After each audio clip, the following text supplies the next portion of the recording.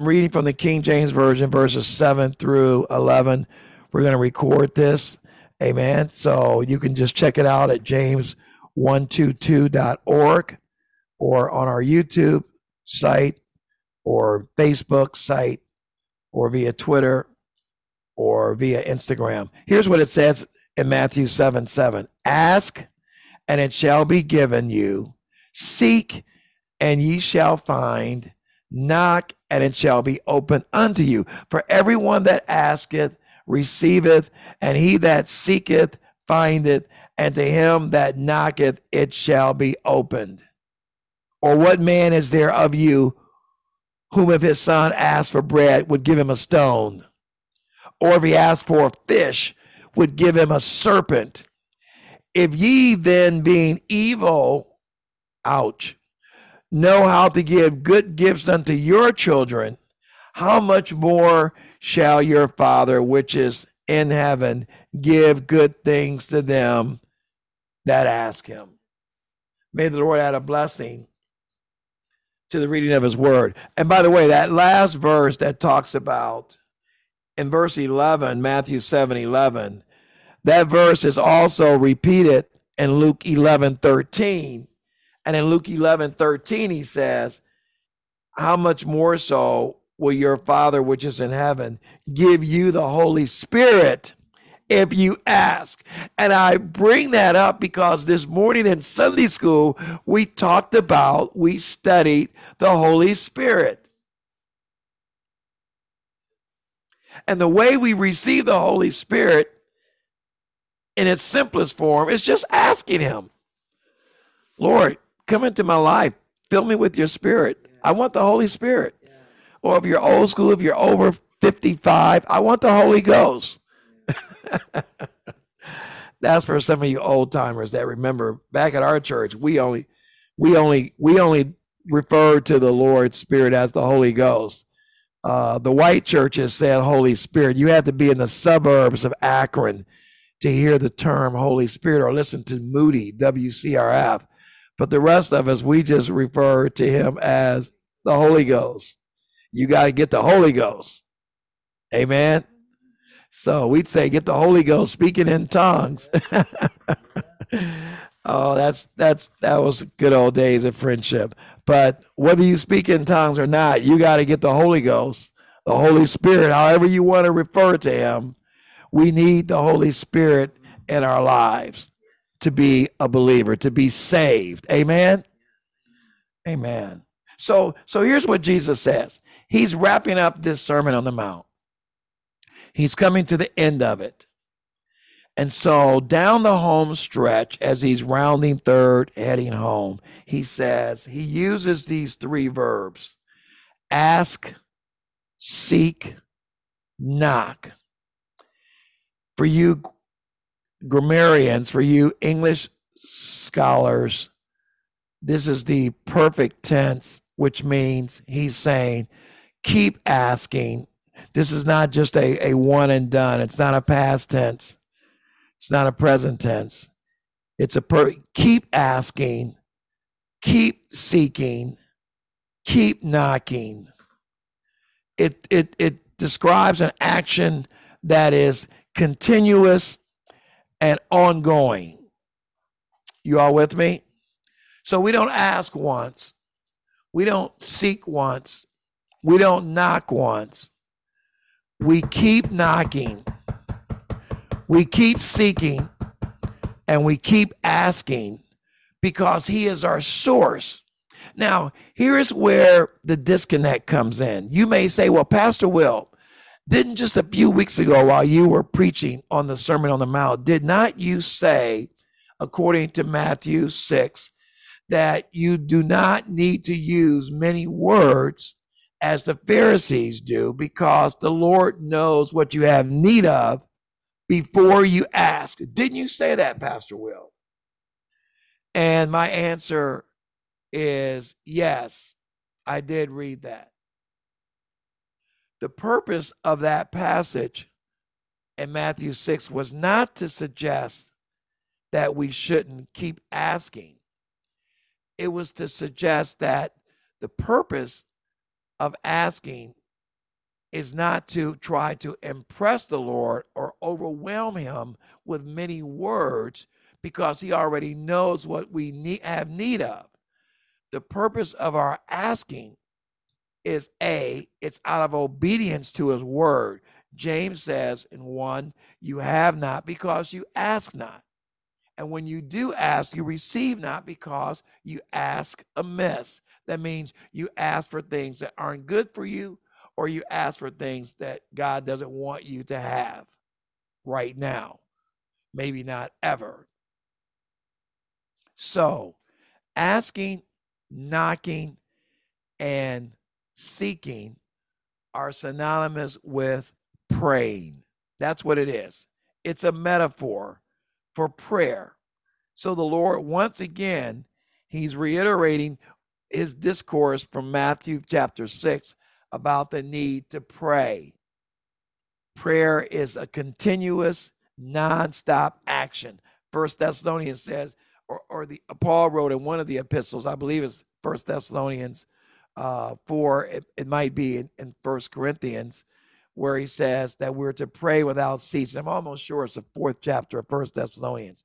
But he says pray without ceasing, which suggests that prayer is continuous and non-ending. Okay?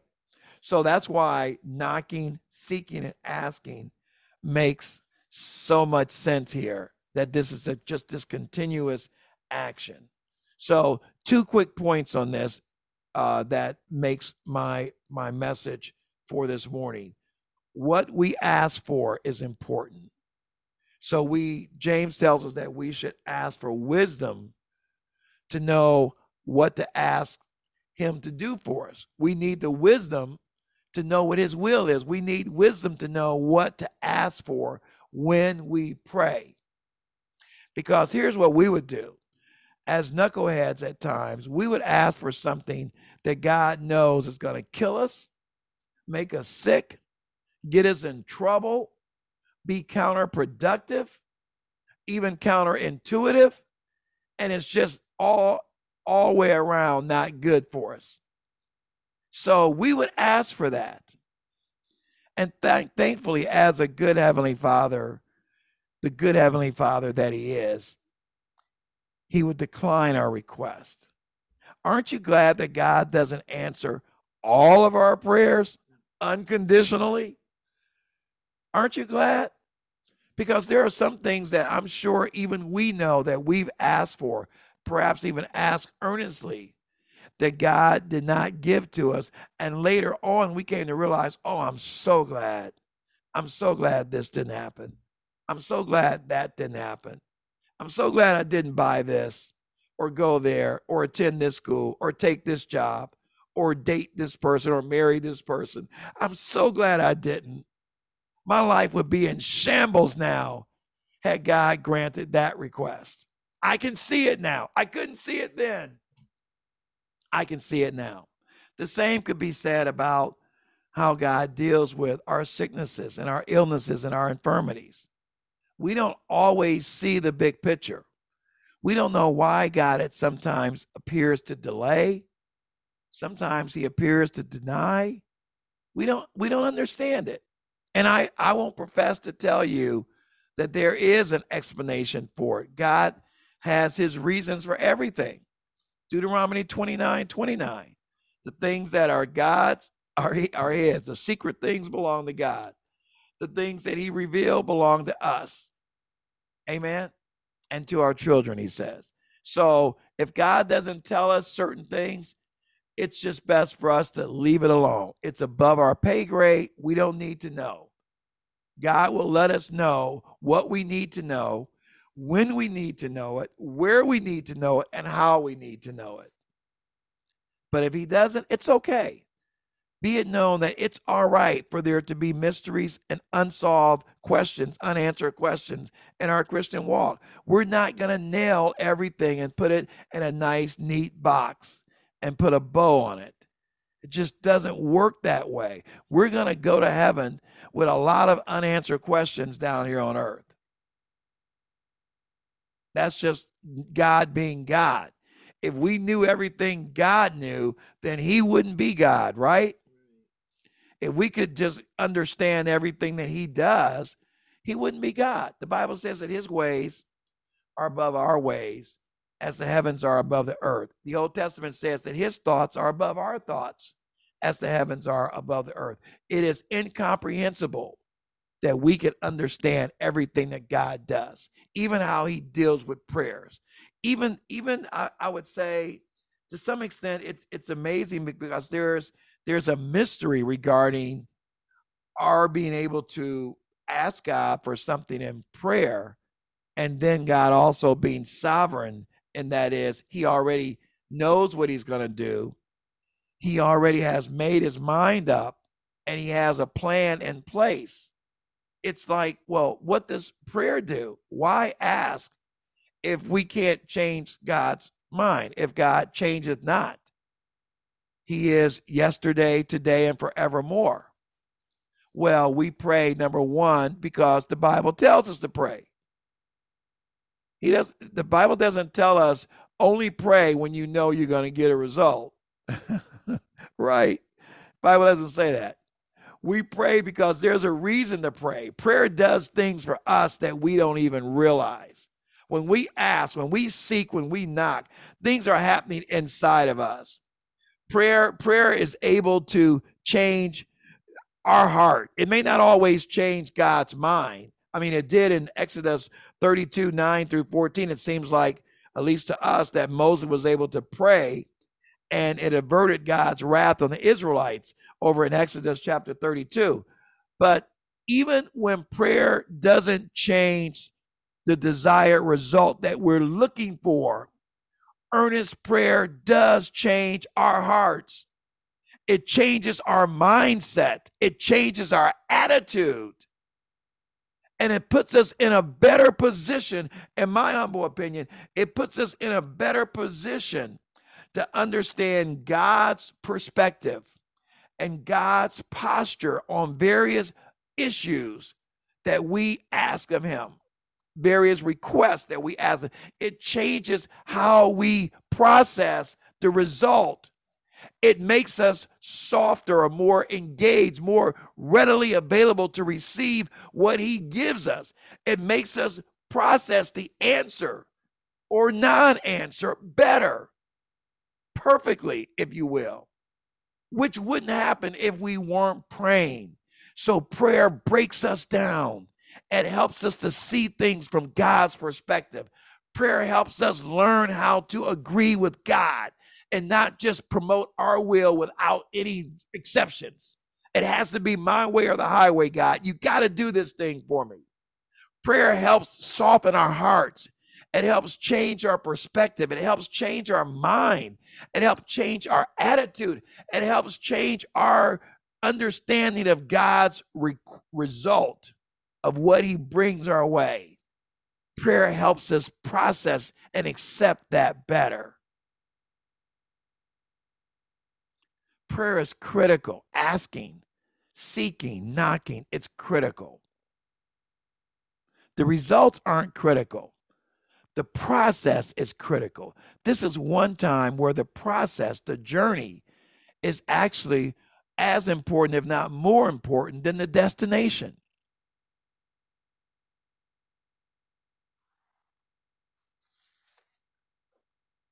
James 1:5 says, if any of you lack wisdom, let him ask of God, and it shall be given him. He goes into a lot of good information in James 1:5 regarding asking. 1 John 5:14 says this, and this is the confidence that we have in him, that if we ask anything according to his will is his word. Part of God's will is his revealed word, the Bible.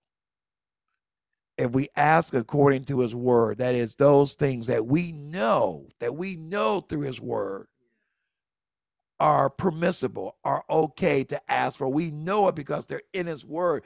We say his word back to him. We restate God's word. We repeat his promises in his ear. We recite back to God those things that are written. We bring into remembrance, as it were, not that God forgets, but we say back to God what he has already stated to us. So we ask this according to his will. We know that he hears us.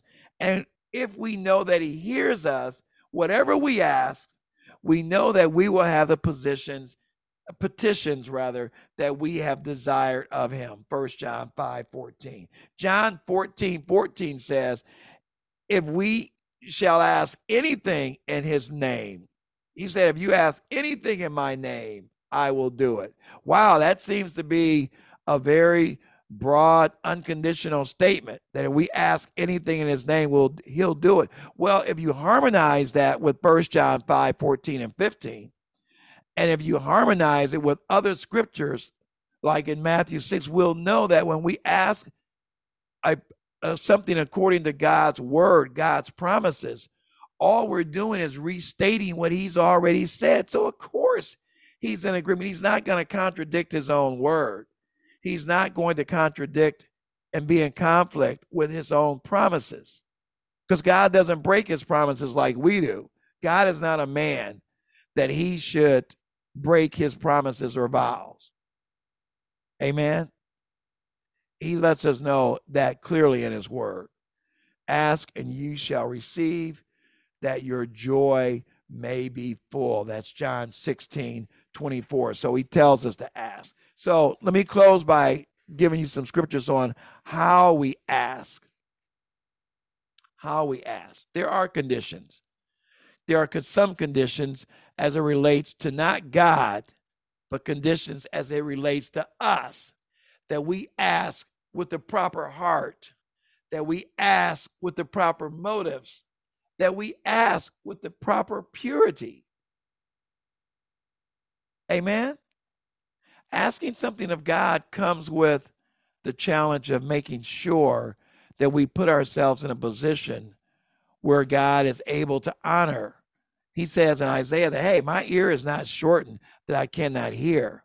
He says, my ear is not heavy, rather, that I cannot hear. That is, it's not dull, some translations will say, that I can't hear your request. My ears aren't full of wax, that when you guys pray, that I can't hear you, he says. Nor is my hand shortened, that is, nor am I disabled to the point where I can't do or reach you or do something for you.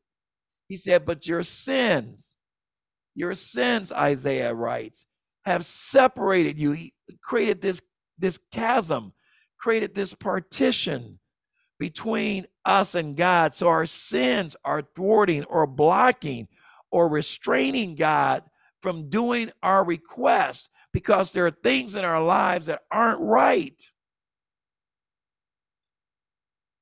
So some prayers are conditional. Here's one thing I love what he says in his word. He says in 1 John 3:22, and whatsoever we ask, we receive of him. Watch this. You all with me? 1 John 3:22. You guys haven't checked out, or no one's asleep, right? No one's tuned this out yet, right? Okay, good. 1 John 3:22. And whatsoever we ask, we receive of him. That sounds really good. So far, so good. But listen, because we keep his commandments and do those things that are pleasing in his sight. Ouch.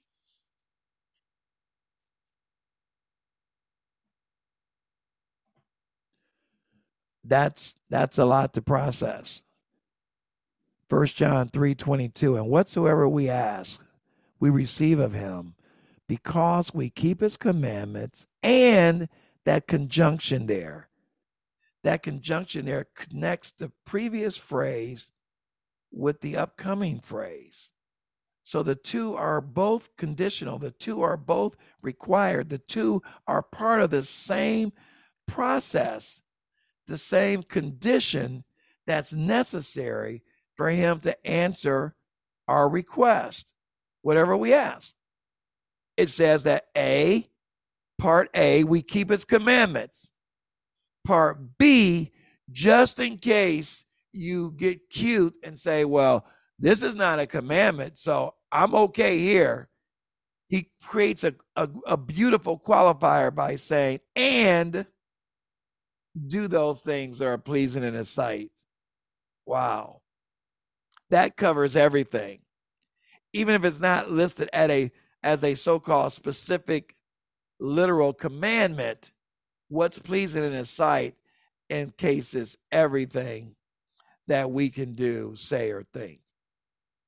John 15:7 says, if we abide, it says, if ye abide in me, KJV, and my words abide in you, you shall ask what ye will, and it shall be done unto you. So in this particular passage, the Lord puts the qualifier first. The conditions are first. You need to abide in me. That's one thing. And then my words need to abide in you. The word abide means several things. It means to reside. It means to live. It means to last. It means to stay. It means to take up residence. It means to keep. It means to comply.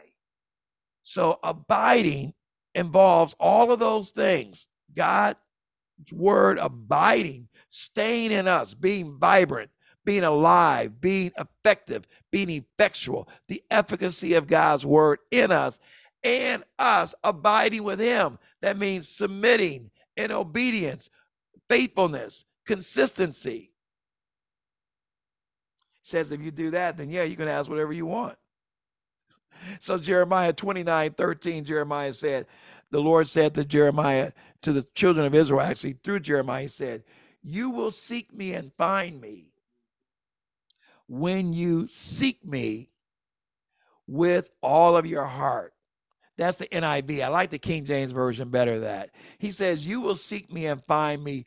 The King James Version says, when you search for me. I chose the NIV seek because Matthew 7 says, ask, seek, and knock. But I love that word search because the word search implies a constant, deliberate, volitional action that you continue to do until you find what it is you are looking for. Search. It suggests sort of a forensic approach to it. Like, I'm not going to quit. I'm not going to stop. I'm not going to be deterred. I'm not going to be blocked until I get what I want. Search for me. Search for the Lord. And listen, here's what I love about this. This is my closing thought that Jeremiah says. Jeremiah is not talking about searching, seeking, scouring for things. Right? Matthew 6:33 says that it says that you seek for these things which are, well, I'm gonna actually read it because he's talking about in Matthew 6:33 about and I just lost my thoughts, so that's why I want to read it rather than try to quote it. But I know the verse is a very popular verse. But seek ye first. And this is what he's saying here regarding these things. Matthew 6:33 says, seek ye first the kingdom of God and his righteousness, and all these things shall be added unto you. So Matthew 6:33 is talking about seeking the Lord first, seeking him first, not seeking the things, not seeking the goodies, not seeking the petitions, not seeking the request, not seeking even the needs. He says, seek him. And it's seemingly the Lord is echoing what he said to Jeremiah in Jeremiah 29:13, that you seek me and find me when you search for me, when you seek me with all your heart. Whew, that just kind of puts a lot of onus on us, so to speak, in that we can't half step our relationship with him. It can't be up and down, in and out, partial. We have to commit ourselves that, Lord, I want to do those things that are pleasing in your sight, not just so that I can get things from you, but because I love you and I want to be obedient to you and I want to please you. And that's the operative word there, pleasing. I want to please the Lord. I don't want to just be compliant. Compliant almost seems like I'm doing it because I have to, or I'm doing it because the consequences would be devastating if I didn't, or I'm doing it because I'm going to get a reward. I don't want to do stuff for the Lord in order to get a reward, right? That's not why we do what we do. We do what we do because we want the Lord to be pleased with us. We want him to be excited about us. We want him to be glorified because of our actions. We want him to be honored because of us. We want him to be exalted because of us. We want him to be magnified because of us. We want him to be high and lifted up because of us. We want God to receive a sweet smelling savor in his nostrils because of us. We want to be a pleasant fragrance to God because of us. We want to be the apple of his eye because of our lives. We want him to be glorified because of us. That's why we do it. That is why we do it. That's why we do it. It makes it easy for God to bless us. It makes it easy for God to listen to our requests. It makes it easy for God to respond to our petitions when we've filled our days and nights looking for ways to be pleasing in his sight and looking for ways to bring him honor and looking for ways to bring him glory. It's easy for God to want to do good by us, because what parent doesn't shower an obedient, loving, unselfish, beautiful child with good things? Even then, you're not going to give him just unlimited ice cream and candy. And, you're not just going to ply him with bad stuff. You love him too much for that. But you certainly will make sure, to the best of your ability, that his and her needs are met, that they have a warm room to sleep in, that they have a roof over their head, that they have food to eat, that they have clothes to wear, that they have the basic comforts and the necessities of life. You will bend over backwards to make sure that is done. And then you certainly are willing to throw in a few little goodies here and there when you can and because you can. That's how God is even greater of a parent than we are. If we can do those simple things, he says in Matthew 7, how much more so does the Heavenly Father give us not only what we need, but many times give us what we want according to his will. Let's pray. Lord, we just thank you for your word. We thank you for this time together. We thank you, Lord, for even the weather, for what reasons you have for this weather. We thank you for it. We thank you that we are alive and well and healthy. And we thank you, Lord, for just giving us the privilege to assemble to worship you, Lord, in spirit and in truth. Teach us your word. Help us to learn your word. Help us to love your word. Help us to live your word, Lord, that you might be glorified and we, your people, might be edified. In Jesus' name we pray. Amen. Amen. So the Monday morning moment is based on Jeremiah 29:13, since our message is about seeking and finding and asking and knocking. So the Monday morning moment is, God does not always answer our prayers immediately, but he always meets our needs according to his riches and glory through Christ Jesus. He doesn't always answer our prayers immediately, but he certainly meets our needs, and that's according to his word, according to his promises. And I want you to remember that, because I think that will help us when it seems like the Lord has turned a deaf ear to us, when it seems like our issues go on indefinitely. Don't give up. Always remember that if God isn't addressing this quote unquote perceived need right now. He has his reasons, and he's working in us a far more excellent glory. He's working in us something according to Philippians 2:13. He's doing something. It's a song Rick and Deanna sang a few weeks ago